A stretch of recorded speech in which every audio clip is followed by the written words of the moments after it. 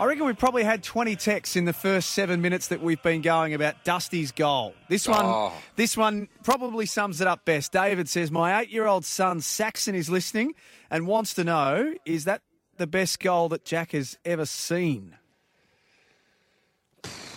Well, I don't know whether it's the best goal of it. I actually don't even know whether that's the best goal Dustin's ever kicked, to be honest, because Eddie Betts, who is one of the greatest snappers and check-siders and dribblers of the ball, had a pocket at the Adelaide Oval, and we've established our home hub up here, not at the MCG, we're at Metricon Stadium, and I think they're calling it Dusty's Pocket. It's right in front of the lifeguard statue that they've got there. They've got the sort of same setup that you'd have down on the beach, and Dustin kicked a goal, I think 3 weeks ago, one where sort of 45 out and hitting the boundary, and he kicked it up and has the ability to curve it back into the goals. I think that one was slightly better, but I'll tell you what, he just continues to deliver.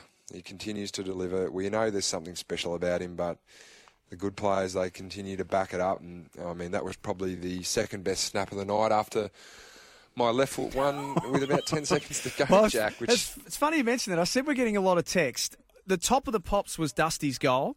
The second most text we've been getting for any action out of that game was about your snap. Take us through it. Oh, well, it's a credit to me just to blow the text machine up with the left foot snap. I think, look, I missed the goal, but I've been practising a lot. And 2 weeks ago or 3 weeks ago against Brisbane, I kicked 3 left foot snaps from probably tighter angles than that.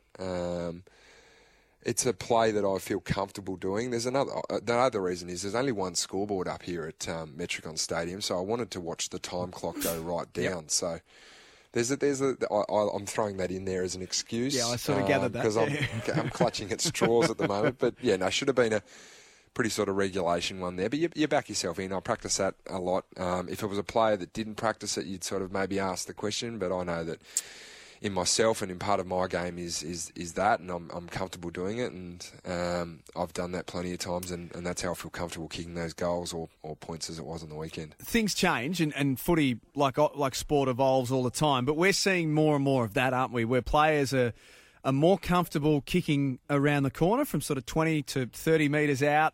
Tom Hawkins is one who probably kicks from even further out at times. Dustin did it last week as well. Do you think we'll see more and more of it? I mean, why is it becoming such a natural and comfortable kick for players?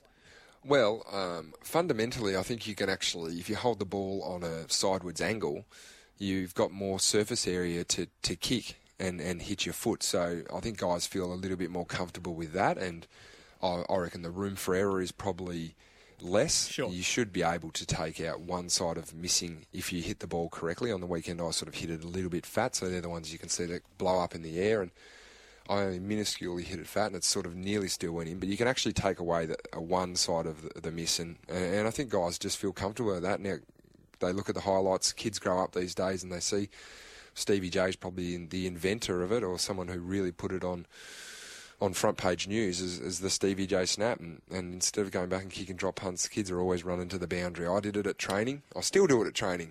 Go to the boundary, then kick them from out in front. So I think it's just becoming part of football culture.